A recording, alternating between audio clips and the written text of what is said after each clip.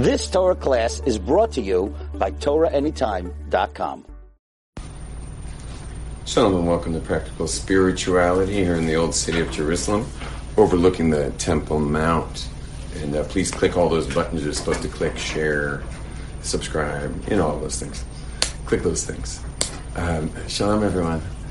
Today we're going to continue our living in the miraculous.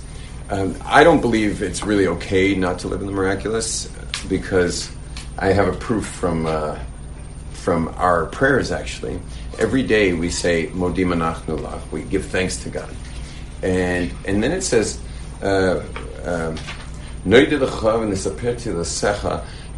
giving thanks to you, and we'd like to tell stories. We will tell stories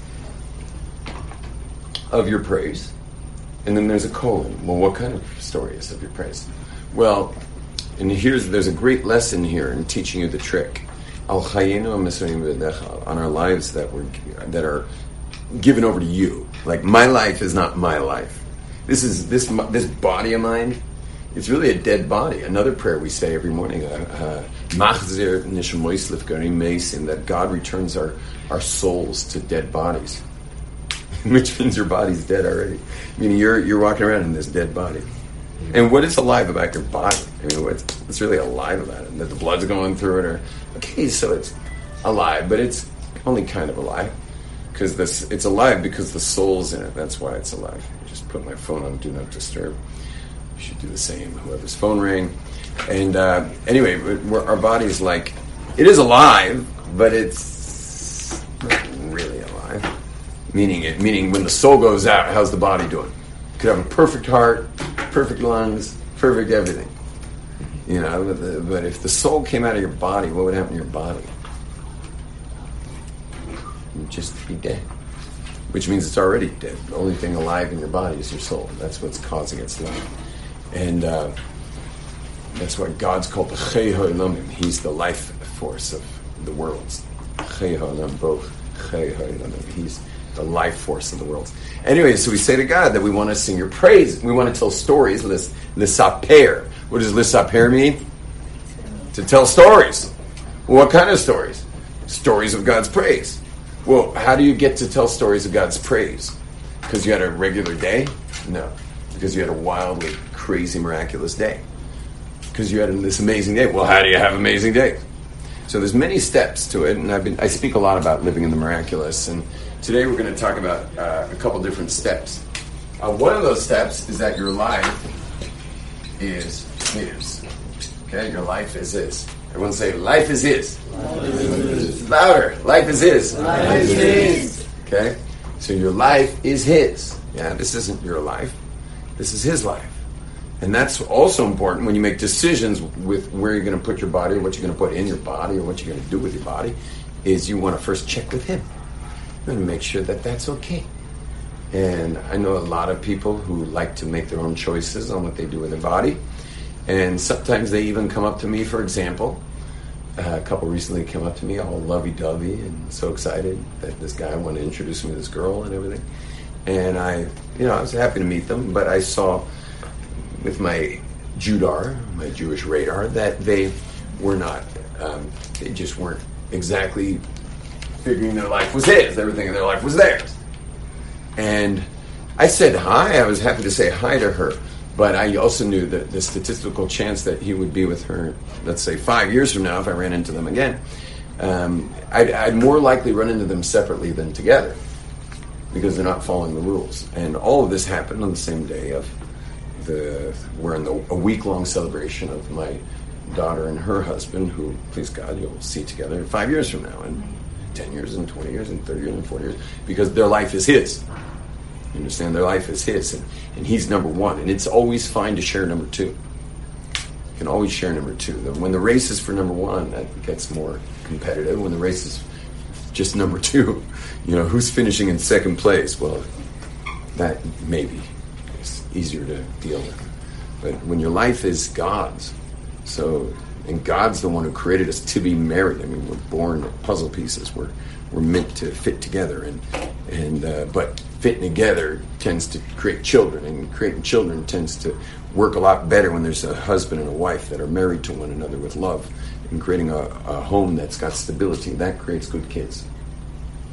And so God knows what He's doing. He's the one who created us. He's the one who created these puzzle pieces, and therefore we want to refer to God when in our relationships. Make a bracha, Baruch. Did I make a bracha? Baruch atah Adonai. So that's what we said. Our lives that are given over to. We want to tell stories, but how do you get to tell these stories? The first is to make sure your life is His, then you can tell the stories. I'll explain why in a minute. But your life is His. And the next one, the next is that your soul is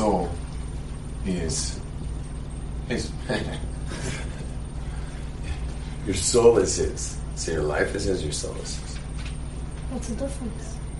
There's going to be more of the physical.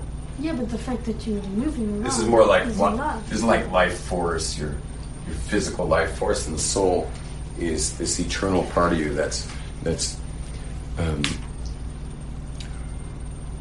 put it like this. Can I get you just to turn the fan down on low? The fan, yeah. It's the upper console on your left. There. Bottom right, little tiny button. Bottom right. No, upper console, bottom right. Yeah. So that's low. Oh yeah, that's low. Thank you. It's just so terrible. You know what? Let's just heat up the room for a second. I can't take it. It's making me crazy. If you can just turn it off. Turn it off. Yeah. Let's just bake for a little while. This is the difference. Everyone listen.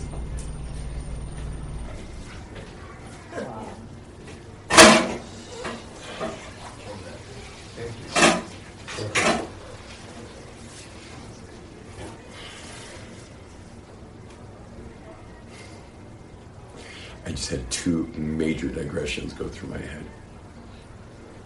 One is ineptitude and the subject of ineptitude and why we have to have the AC system not serviced after being in this building for 6 years. It was silent before. And that's one. And two is, and I'm not going to go into this deeply, but I am ready to kill waitresses and waiters. Or waitresses and waiters, but I'm ready to kill them. I'm almost at the point where I don't think I'm going to eat out of my house anymore. Food needs to get served with love. You can't serve food without love. And you can't get people together in a room because the energy of the service staff is going to take over and ruin the environment. And you'll go to a lot of restaurants out there and the environment stinks.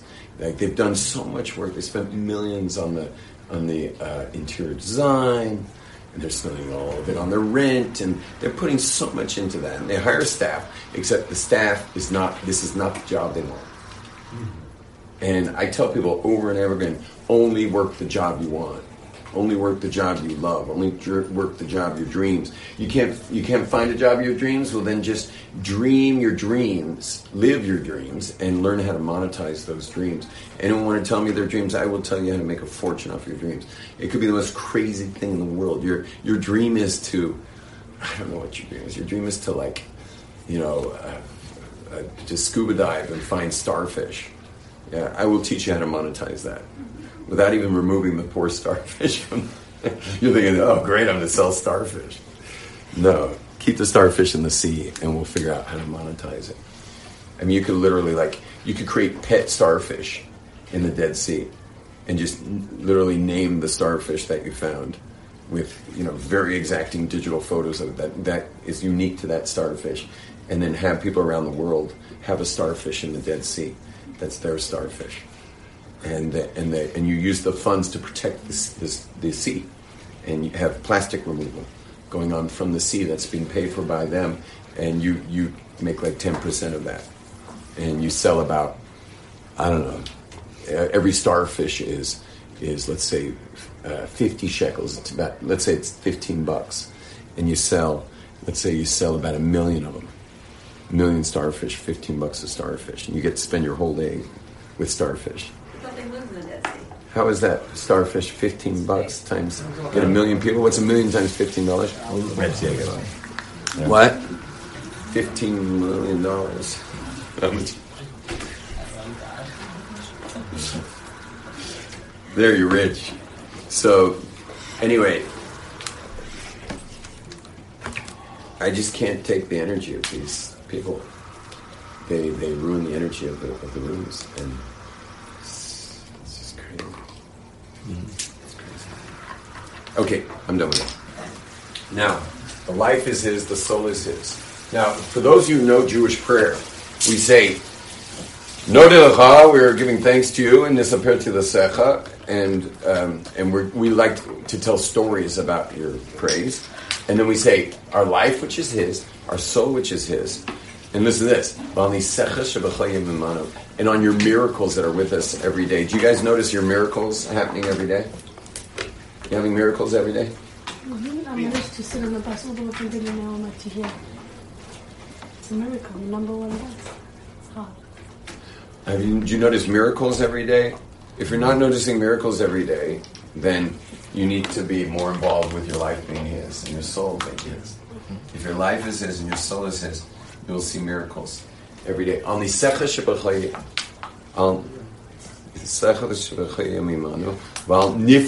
know what Pele is? What's Pele? This world, natural or wonderful? It's above nature. Anything that's called Pele means it's beyond the natural laws of creation. Before you leave, just hear this part, okay? This is the main part, because you say this every day. That your miracles that are with us every day. Well, Niflosecha is like, in case you were wondering whether miracles was enough, it has to use the word Pele. Pele means not nature. Things that are happening beyond nature. Nothing to do with buses. I mean, it has a lot to do with buses, perhaps. But it's above nature. You're having above nature. How often are you having this above nature experience? Well, let's see. I'll say Pele every time you use. Well, let's see what it says there. Well, Niflosecha and your goodness. It's at all times. Every night, every day, and every afternoon. Meaning it's like not leaving a lot of room for time that you're not having miracles. They're happening all the time. Now, you guys are probably wondering, like, how are miracles happening to me all the time? And the answer is they're not. And you need to work on yourself. You have to really put your life in his hands. You see, let's just say a person wanted to create peace between Hindus and Muslims. Yeah, how would that go? Not good. It would be impossible, right? I mean, he would need a giant staff of people, and he would need, like, who knows what he would need. Maybe he'd need force, maybe he'd need tanks, maybe he'd need... A lot of people think more armament brings peace. I'm not sure what it would take. But there was a man by the name of Gandhi who did it by himself, just through fasting. He almost died. And both sides decided to stop fighting. So he would just drink some orange juice. He was like dying, and he was like, orange juice, please. Because they told him the fighting stopped. He would not drink until the fighting stopped. Yeah, an entire continent, close to 1 billion people. I mean, there's two major teams in the fight, and they stopped. Now, if you take on something that big, so you'll get the miracles. I had a funny one yesterday. I had, and here's another principle that's really important, is that if you need to go, you can go. Yeah. I told you go whenever you want. I sense people deeply. So, maybe watch one more part, and then you go after this. I'm going to send you out, though, next time. Okay? The next is, what...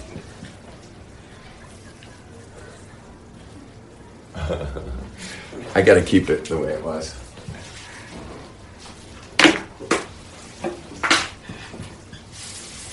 How is what? How is his? Everyone say, how is his? How is his? What a nice sentence. How is his? We learn from the spies that Yoshua and Caleb came in to the land of Israel, and they were just checking out what's going on over there. Like, what's going on? It was reconnaissance only, just what's going on. Just to see the lay of the land and see what they were going to be up against, and etc. What were the other guys looking at? What were they looking at? The 10 spies that we just had Tisha B'Av over them? How to conquer. Yeah, how are we going to do that? And the answer is we can't. The answer is we can't. We can't do this. What is ours? What is, I'll call it mine. How is his? Okay, everyone say that. What is mine? How is his? Your job is only what? Like Gandhi's what was peace. And the starfish collector, the starfish entrepreneur, the what was starfish.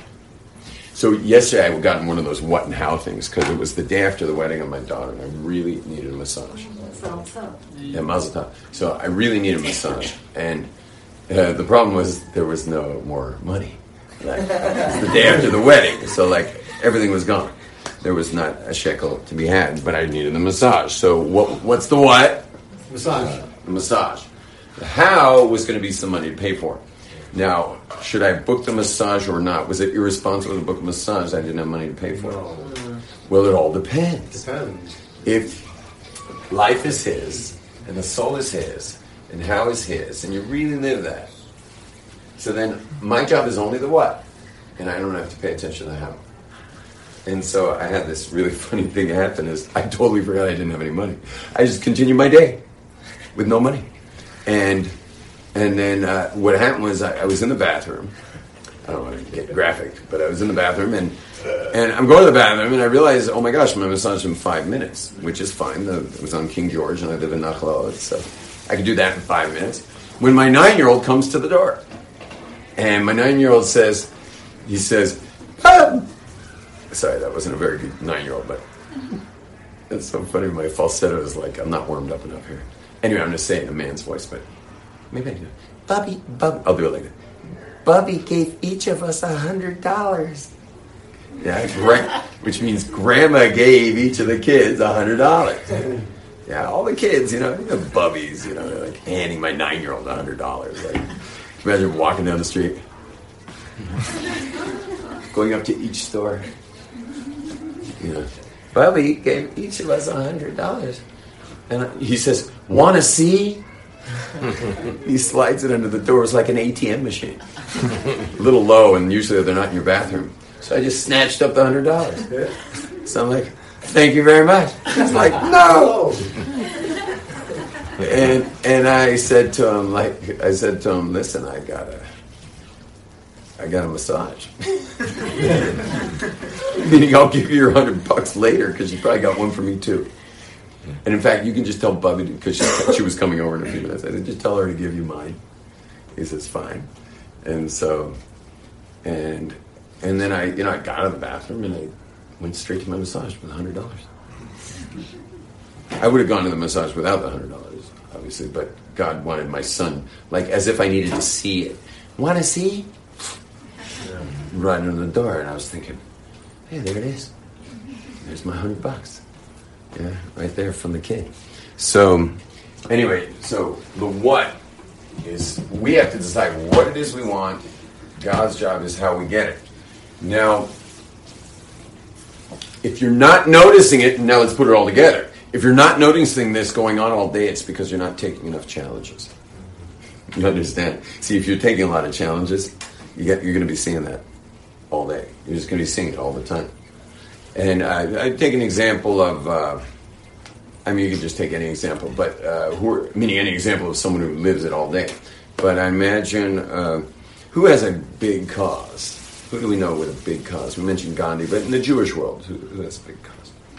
Ish. Who? Ish. Ish is a big cause. Yeah, that's too big, though. That's like, the miracles are happening everywhere, but it's hard to know where they are. Chabad.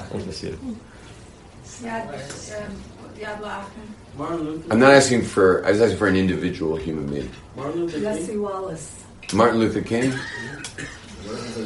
He's not very Jewish. You know, I'm named after Martin Luther King. Yeah. Really. I don't even know if I have my American driver's license here. My English name is. My English middle name is Martin. I put it away. Junior. Yeah, he died 3 days before I was born. And my parents, being nice liberal Jews, named me after him. So, like, you ever thought you'd come to a class of a Hasidic Rebbe named after a black Baptist minister? Yeah. This is why I love all people. Probably. I mean, I really love all people. I used to think I loved Jews till I rode a subway in New York City. And I was beaming at all the people. And I was like so excited to be in the subway with all these people. And all of a sudden dawned on me, I thought I loved, like, because you have a mitzvah to love Jews. You can love the whole world, but you have a mitzvah to love Jews. So I thought I was like Mr. Fulfillment of that. Till I realized I love Goyim also. I just love everybody. And also I forgive very quickly. Not just for selfish reasons. Meaning selfish reasons because I don't want poison of resentment. Resentment's poison. You know what poisons your body? Resentment. It actually, they know this as a fact that when you resent somebody, it creates poisons in the body, and it can kill people. So it's also this one of the big sources of heartburn, also acid reflux. So, I mean that, but not even for selfish reasons. I forgive people quickly. I forgive people quickly is because I've done stupid things, and I hope they forgive me quickly. You know, I've done stupid things. I've rammed my bike into people and their stuff. I've just shot people's cell phones 20 feet away, you know, with my handlebar, and you know, and I could have avoided that, I'm sure. And I've done all kinds of stupid things. I'm certainly hoping they're going to forgive me for that. And you know, I don't do anything really stupid, but I do stupid stuff sometimes. And I know I want to be forgiven. And then you might say, well, what about when it's their character trait? Like, it's not that they did something stupid, it's just the person's character. This person's of bad character. For example, abusive people. Abusive people are bad character. So, what about them? Like, you forgive them too? And the answer is, well, where do you think they got their bad character? The answer is, they had their own little micro-Holocaust in the home they grew up in. And so, wounded people generally wound people. Hurt people hurt people. People who are wounded generally will wound other people. And so that person's bad character is he's a subject of where he grew up. And who am I so high and mighty think that if I grew up there, I'd be out of it? It's easy for me to be where I'm at today. I grew up in I grew up in a bubble wrap. I was like a UPS package in bubble wrap. You know, the closest pedophile to my neighborhood was like 9 zip codes away. You know, we didn't have crime. There was a zero crime rate, and you know, it was like everything was like so normal and safe. I don't think we even had a key to our front door. If we wanted to lock it, we'd be locked out. None of us had a key to our front door, and it just stayed open. And and now I need someone of bad character, which isn't hard to do. That's easy. You know, just go to a restaurant and get waited on. Yeah. And just kidding. And I mean, just kidding. That wasn't a bad character thing. I was doing something you don't love. That's the problem. So, if you meet someone of bad character, who says you would have pulled yourself up and out of that? You know, it's not so sure. It's not so sure. A lot of us love the victim card. You know, a lot of us play that victim card over and over again, and we just live in that zone. That's many people's misery comfort zone is the victim. So, who says you wouldn't play that card? You'll notice you will play it sometimes when things get dramatic, your relationships get dramatic. You'll notice guys and gals who are single. You'll notice when you're married, you'll play victim sometimes. Guys playing victim to their wives is always a disaster, by the way. So for the single guys listening to this, well, you know, for the married guys, for all men, never play the victim in your marriage. I mean, that's just total disaster.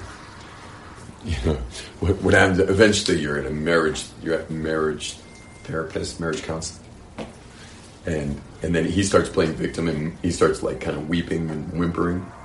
You know what she says? She goes like this when he's not looking. They're both facing the therapist. She's like, "See, and he didn't even know what's going on. And the therapist is like, "Yeah, you're married to a little girl." So you never want to play. If you're feeling victimized in your marriage, that's what best friends are for. That's what sports bars are all about. You go talk it out with a friend, but spare your wife the victim card. It takes the respect level and just dumps it down. Okay? So, anyway, the job of what is ours. I'm trying to think who the people who live in the Miracles. I know many of them. I know someone who lives in it full time. His name is Miraculous. Yeah, Mordechai Machlis. He lives in Miracles full time. And a guy named Yaakov Grossman. He lives in Miracles full time. And then there's his brother, Yitzhak David Grossman. He's the person. When he got married, he was 18 years old. His wife was 18 years old. And the Lelever Rebbe. Oh, I brought incense too. Did I bring incense the other day too? Yeah, you brought it yesterday. Yeah, this one's really funky. I got a new incense burner, by the way. This is the greatest thing ever for spiritual people. They make these little. My other ones are spinners. This one doesn't spin. This is a little fancier. $2 on AliExpress, and it's a little cigarette lighter, but you just cake it with whatever incense you want. Press the little button, and You put a stick of incense in there? no. Liquid. This This is a mix of copal and which is Native American, Like loose. and then the other one. No, it's resin. How do you Trees. refill? It's sap. Oh, you have to like smear it in? It's hard, Oh. and it's and the other is Lavona, which is the main ingredient. It's a mix of Lavona and you guys smell it yet? It'll come. Morning calorie. Oh, yes.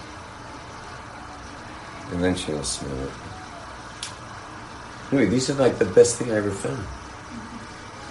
Because it used to be I had to like burn coals and stuff, and that's like, like the nargila coals. Mm-hmm. So we use those coals for meditation, for burning incenses. Mm-hmm. And this little high-tech device, it's a lot cleaner. So, you smell it now? Mm-hmm. Can you get back there?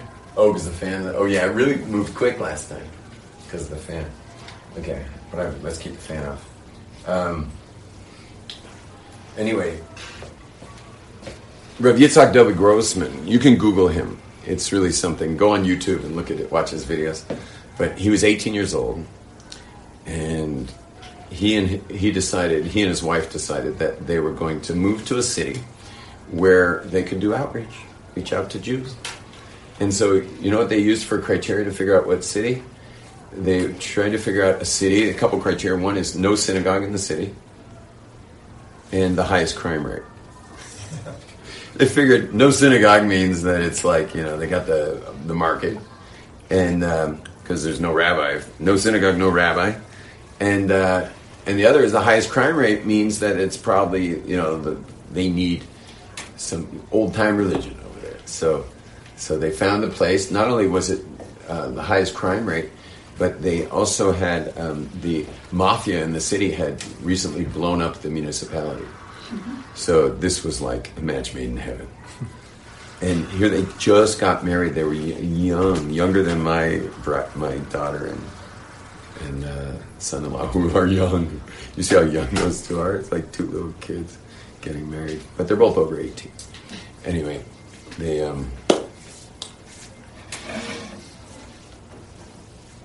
You got the smell? Yeah, it smells good. Yeah.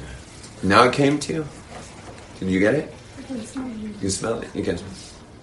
Who's that? Yitzhak David Grossman? Yeah, Rabbi Yitzhak David Grossman. Anyway, That's it. so what did he do? He spent his nights in the discotheques. Yeah, disco And he's famous for, I'm sure if you looked it up, it said the disco rabbi. Yeah. And in daytimes, he was in the jails. And he developed a whole community out of people who were great dancers and people who were great thieves. And eventually made a community out of them. And then once that community started growing, he decided to set his eyes on orphans. And to be an orphan to him didn't just mean dead parents. It meant kids whose parents were maybe drug addicts or they'd given up their kids. Abandoned their kids. Anyway, so he now has a city, an entire city. The city's called Migdal Emek, but half the city is a place called Migdal Or. And he's the rabbi, the chief rabbi of Migdal Emek ever since then, because he has a monopoly. He was this amazingly loving man who came and brought Judaism to the place. It is a thriving Torah community today. It's a big city. You got to go see it. With probably a no crime rate. North, right? In the north, next to a no crime rate, if they have any crime rate. And they have half the city is his. It's called Migdal Or, meaning building after building after building. It looks like you're just in a city, but it's actually his city. Why? Why is it his city? Because now he has 7,500 kids there. 7,500. There are probably more now. 10 years ago it was 7,500. Probably more than that. I don't know what it was then. And he takes care of them, but really takes care of them. And he teaches them trades, and he teaches them Judaism and Torah, and he teaches them, they follow them all the way through the army, their whole army service. There's someone in touch with them the whole time, like always there like a parent to them. Not only that, but then they make their matches after the army. Those who go to the army, some stay and study, some go to the army. They make their matches, meaning they how do you say that? Or take care of them. They take care of them until they're married, and then they follow them throughout their married life, their whole married life. Like there's no point where you're dropped, and they have built so many incredible homes. If once a kid's there, it's not easy to be there because to get in, he pushes you very hard to get committed. Yet if you come in, you're coming in committed, and so once they see someone's committed, they'll accept them in. But if we called him right now, we wouldn't get him. You can't just call him, but because it's hard to reach him. But if we could call him right now, he'd be in the middle of a miracle. There would be some kind of miracle going on. But the funny thing is about him is you're probably picturing, you probably don't even know what to picture, and this is why it's really important you Google him. Can you get us a portrait of him? Yeah. This is a man who is probably one of the most beautiful, holy Jews that you've ever seen. Meaning when you're with him, when you're with him, you're almost like afraid that you're not holy enough to be in his presence because of the incredible sanctity of this guy. And he's larger than life. He's just larger than life. I'll show you a picture of him just to see. Is it focused on the camera? Yeah.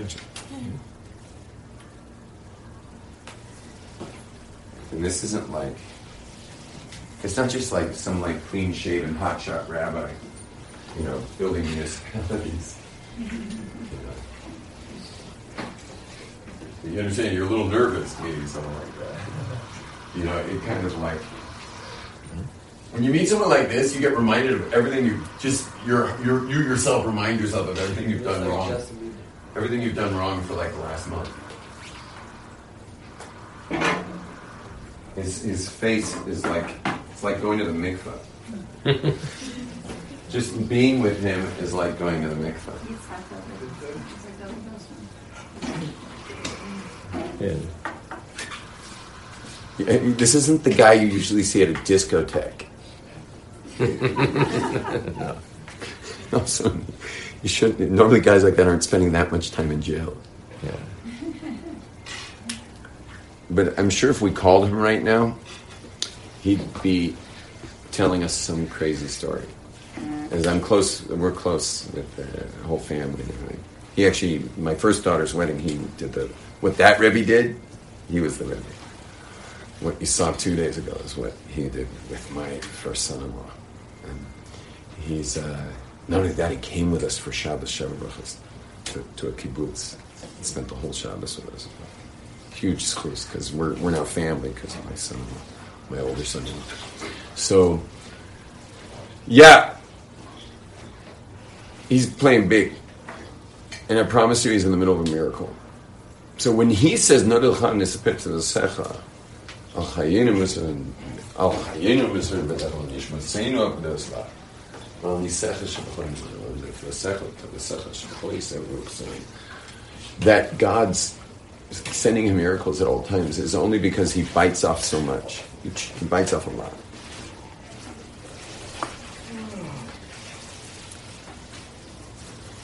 And every time once in a while, some very wealthy guy gets enamored with him and just gives like $10 million. And the whole staff says, "Put it in an endowment, please, so we can make payrolls." You know, think about it, like, you got close to 8,000 kids. You would think what that costs in staff. Rent, water, electricity, food.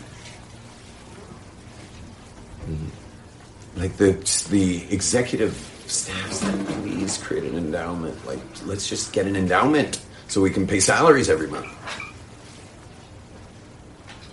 Nope. He'll build another building. He'll just build another building and fill it with orphans. No endowments. The salaries will come from this pure dedication of all of ours. The salaries will get paid. And they will. Because our job is only the what. And his staff is trying to get the hows going. They're trying to why don't we deal with some of these hows and work this place a little more responsibly?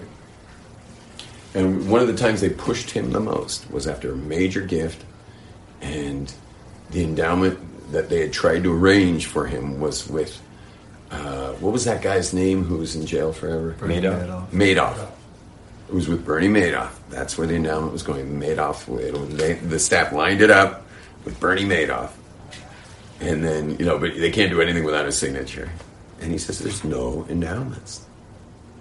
Rav Noach Weinberg's similar. Rav Noach Weinberg's Zatzal of Eshet Torah, who built this place. Mm-hmm. He was also they would always ask him, whenever we got a big gift, put in an endowment. No. It's for programming. We need more programming. Enough with salaries. We're saving the Jewish people. We can't take gifts and put it away and make interest for salaries. They gave the gift. We use the gift for saving the Jewish people. Salaries are also saving the Jewish people. No.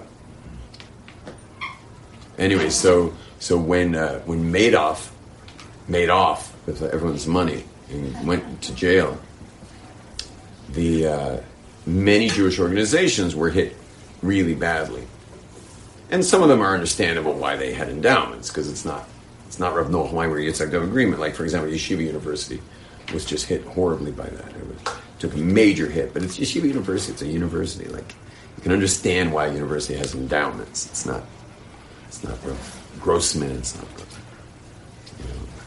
Rav Weinberg. Which brings us all to a question. That if you're already living with your life as his, your soul is his, the how is his, and the what is yours, are you allowed to save money? Are you allowed to save money?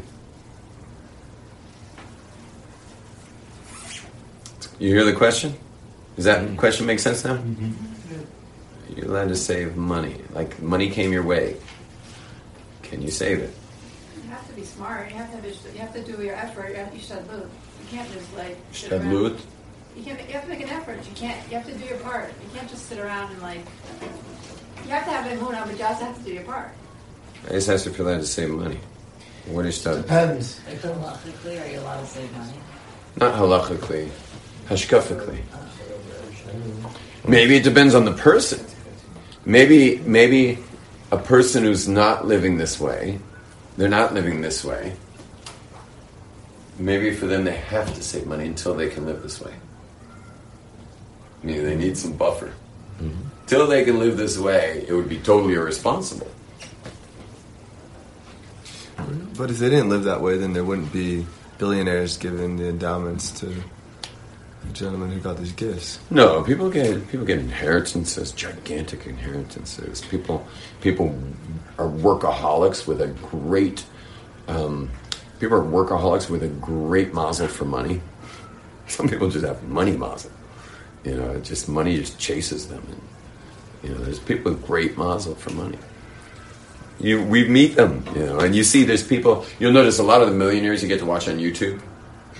They say that they lost everything 10 times, and each time became millionaires again, and then lost everything. Like they say that I heard one say that becoming a millionaire can be luck, but it'd be hard to explain in my situation because I've had it happen 10 times already, from zero.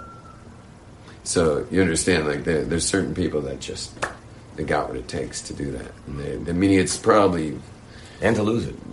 Yeah, they lose it. It comes and goes. Yeah. The Aramaic word for money is also a Hebrew word. The Aramaic word for money is zuz, and which we sing in Had Gadya, right? It's the Trey Zuzim, the goat that was bought for 2 zuzim. But the word zuz, what's the word zuz mean in Hebrew? To move, because it just moves. And some say it's like a wheel. It's sometimes it's at the top, and sometimes it's on the ground, and sometimes it's up high. It's always moving. Our job is to continue breathing when it's not around. Here's another question. Can you live a lifestyle of someone that it is around? Because sometimes it is. You can just make deals with everybody. Make deals at the produce store. Just say to the guy, listen, sometimes I'm like 50,000 in the minus, but sometimes I'm 50,000 in the plus. So your job's to give me produce every Friday so we can make Shabbos. And the times I'm out, it accrues. The times I'm in the chips, it gets paid off. Can you live like that? Sounds irresponsible. Right? Sounds irresponsible. But at the end of the year, everyone's paid. So can you live a lifestyle as long as everything's zero at the end? Can you live like that? You don't know if it will go up. Maybe you'll stay in the negative. After enough years, you start to get to know your mazel with money. You get to know it. It could change. Well, if it changed, then you obviously have to fix it. But as long as it didn't. These are interesting questions. I went to a rabbi to ask him if you could live without saving any money. Meaning, can you really live where whatever comes in was meant to be used, and then you use it for whatever needs are there, and you just keep it going. Just keep it coming out. You know what his answer was? You can. I think he even put my name in there. It's like, Yom Tov, you can. That was Rob Berkowitz. And has your wife been on this as well? Oh yeah, she's been for 25 years. She's been watching this happen. So I think it really depends where we're at. But the more you're there, the more you get to be only focused on what? As a principle. It's on a scale. This is on a spectrum. The more you are living life as his, soul is his, how is his, then you can just take care of what? I'm trying to incentivize some of you here.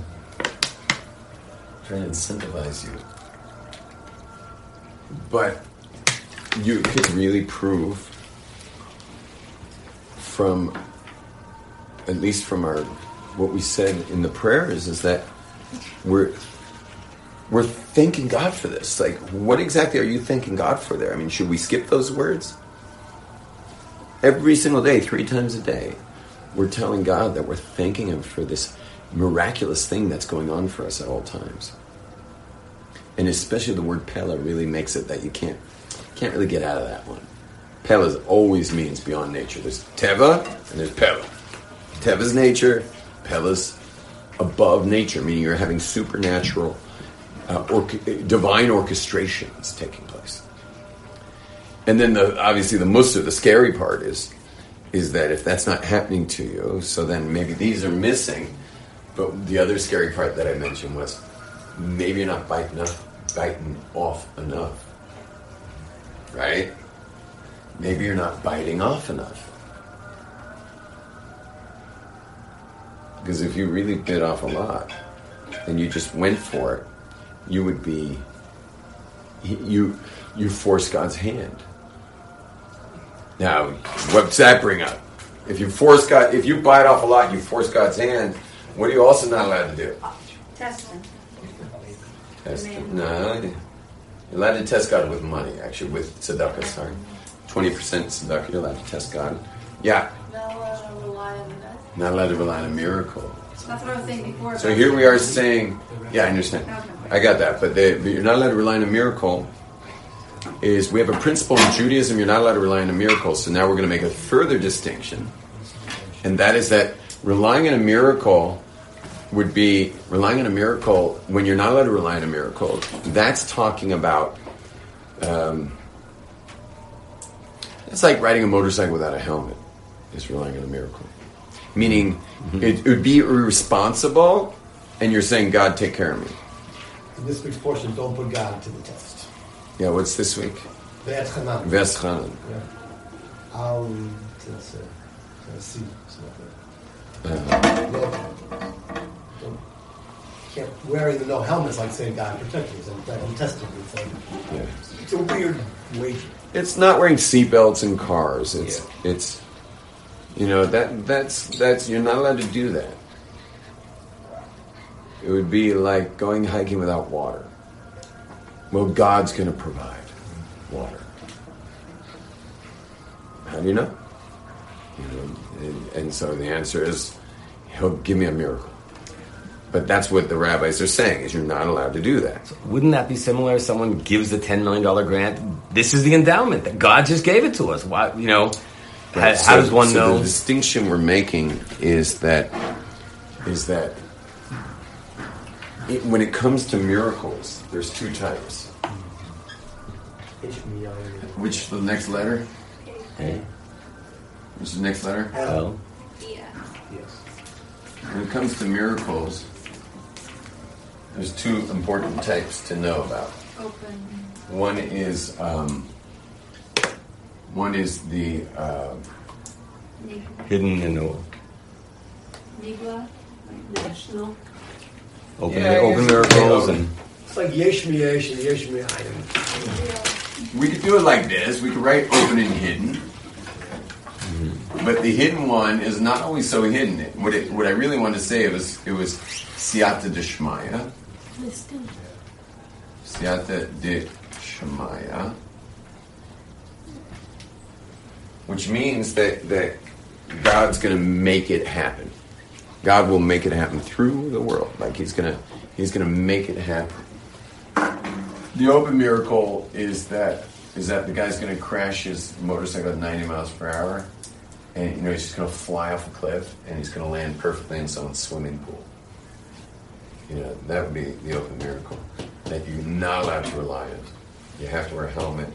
You have to wear body armor to ride motorcycles that fast. So someone says you shouldn't be riding a motorcycle 90 miles per hour. Also, but if that's your sport, as long as you're properly protected, you'll probably be fine. I mean, how many motorcycle racers die every year? Probably less than one dies every year, because it's just more people probably dying walking down flights of stairs. So but they're properly protected. They're not relying on open miracles. Okay.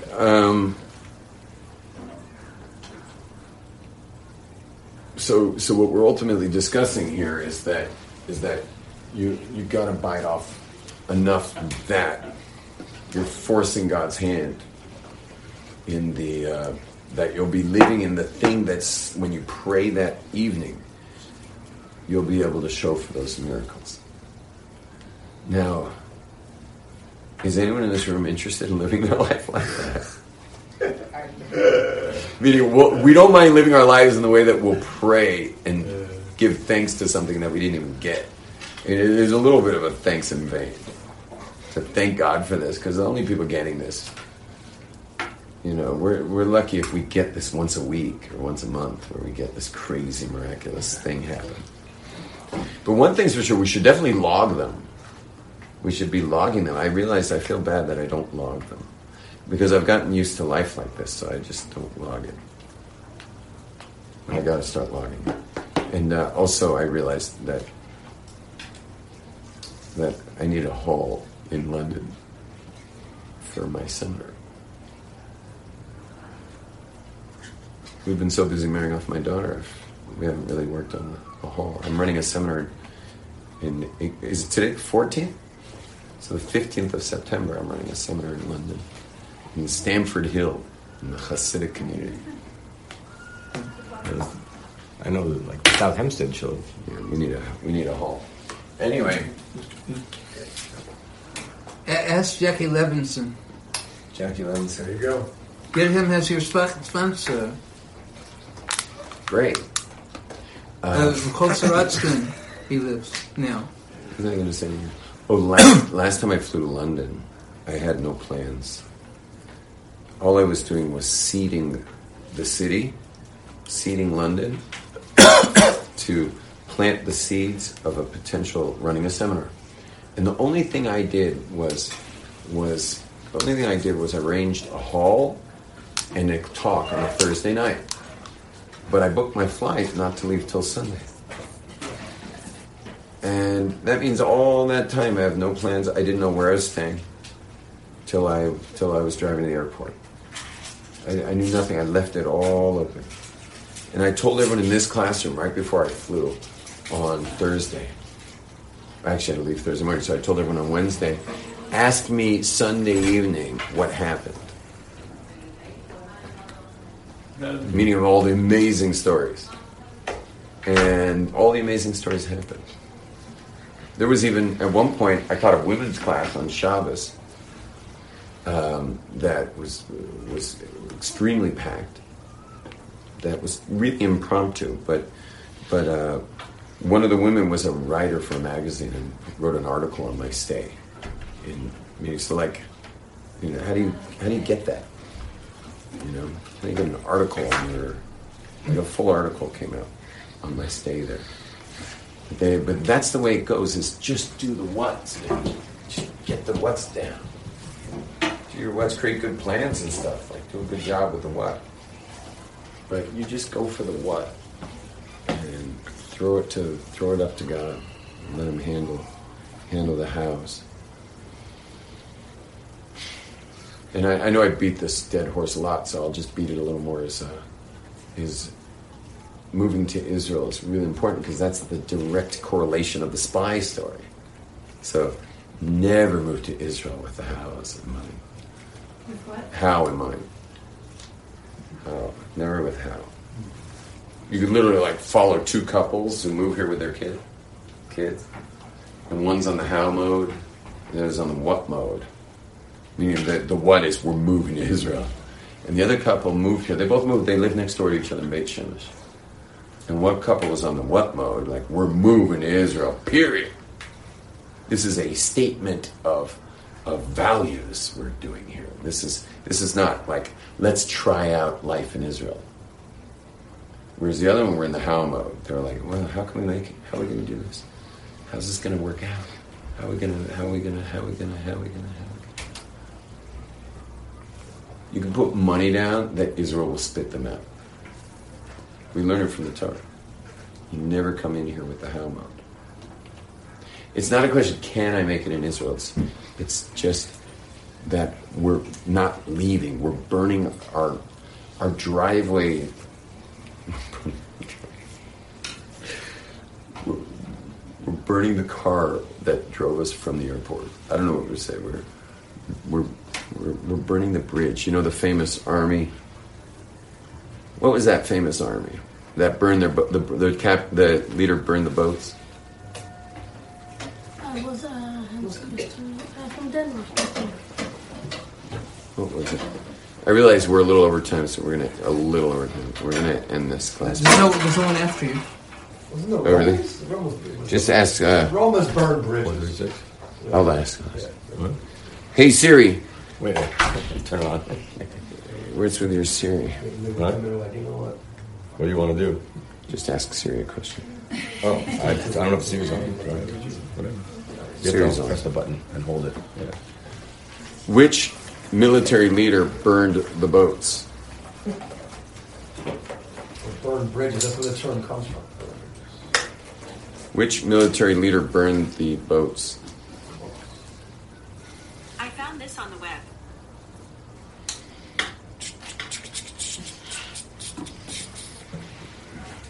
It was one account of the Danane invasion of Ireland. Denmark. Denmark. Cool. Oh, it happened more than once. The Irish are still Irish, they ain't Danish.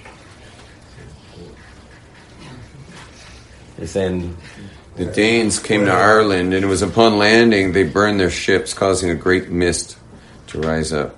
Oh, that's cute. The Trojans.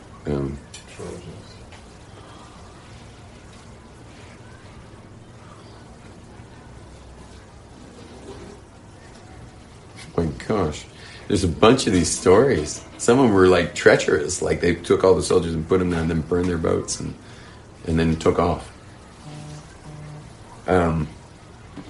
Anyway, there was one group where it was Cortez. Yes. They burned Cortez. the boats back to Spain. When they went to Mexico, South America. Anyway, Yes. the bottom line is that they were up against an army that they couldn't beat, so the captain burned the boats. So, which meant that you'll never see your families ever again if you don't win this war. You're either going to win, or you'll never see your families again. And they won. That's the way you move to Israel. You have to burn the boats. It's good. And I'm sure you've seen it, Baruch, like over and over and over again. You've seen people lose their aliyahs. They made aliyah and just... I got my own bag. I mean, I keep bouncing back and forth, but it's still here. Yeah, no, you can... I'm sure you've seen It's families always come troubles, and right? not It's make... always Yeah. troubles. It's always something wrong. By the way, when I meet people whose aliyahs failed, I always... I mean, I never mention to them why it failed. You know, it's not like I say, oh, yeah, because you took the wrong approach. But Israel has a digestive system.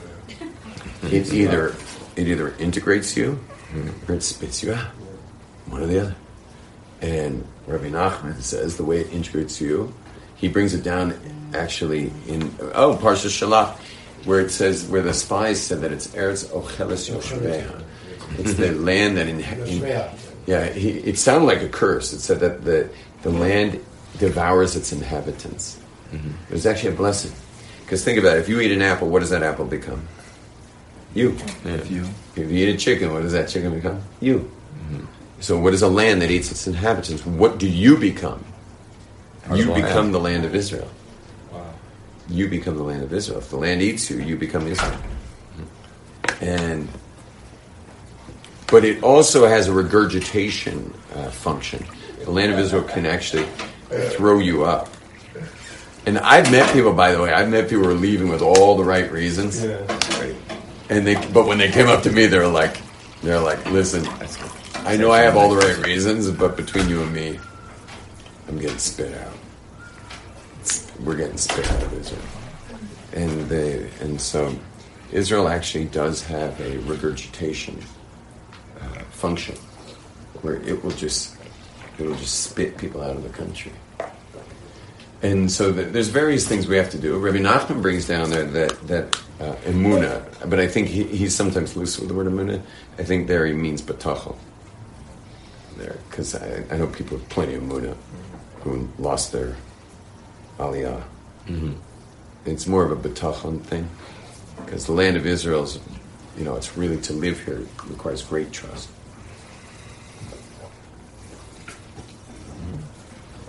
and you can even have trust without Amunah. Like, how many of us people know people with they're small in Amunah, high in trust, and you see they do fine here. Low in Amunah, they're not that careful with their hechshers. You know, their prayers are like, you know, a little short, and their kippas are a little small. You know, like any smaller, it's a potato chip. But their trust is high, and you see they do well. You see they do well because their trust is very high.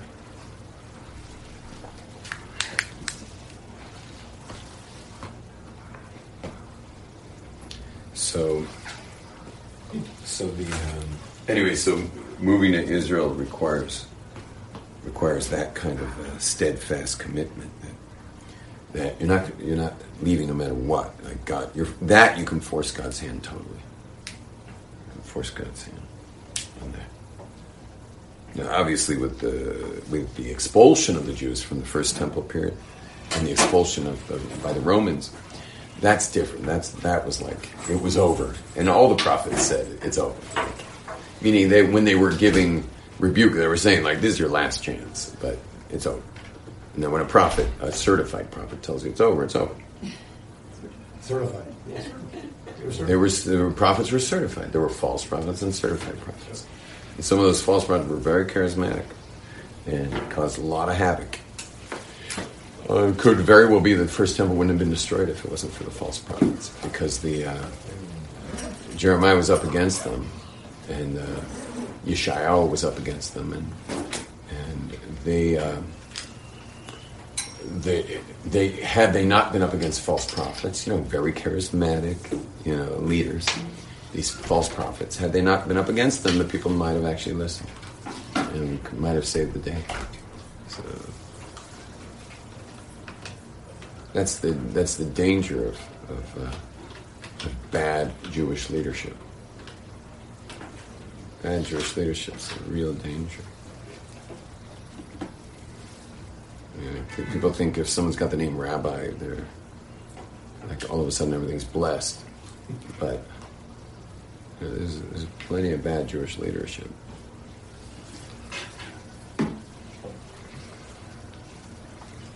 There's probably half the Jewish leadership of people who call themselves rabbis. They're intermarrying same-sex pets.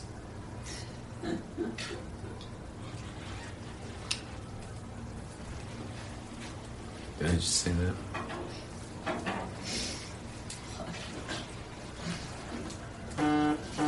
Okay, I'm starting to fall asleep. So I've never fallen asleep teaching, but I think I'm close. Standing. Oh, falling asleep standing up, I'm great at. I do that all the time. Okay. Anyway, but I'm still literally getting over that all-nighter for the wedding. And anyway, those watching, please click and subscribe and all that. And a big thanks to Yosef Castillo for doing all the media work. I'm getting tons of amazing feedback. The thumbnails, the titles, the edits themselves. Yeah. The edits are amazing, and it's really, I think it's taken off. And that one video called My Debate, you call it My Debate? Yeah. That thing's got traction. Yeah, it's 1.5. It's already 1.5? Yeah. Wow. And it's natural, right? It's all organic. Yeah, all organic. 1.5. 1.5 thousand hits. Mm-hmm. Organic. No boosting. No boosting, no nothing. Natural mean. Just organic, just no ads. No ads. It's so exciting. And you know what I was thinking is that we should just I should list all the holes in their arguments and just speak a little on each one. You like that idea? I like that philosophy. So let's do that. Let's just keep it up. My debate that, and you'll edit that to be part 1. Okay. Okay. All right. Shalom, everybody.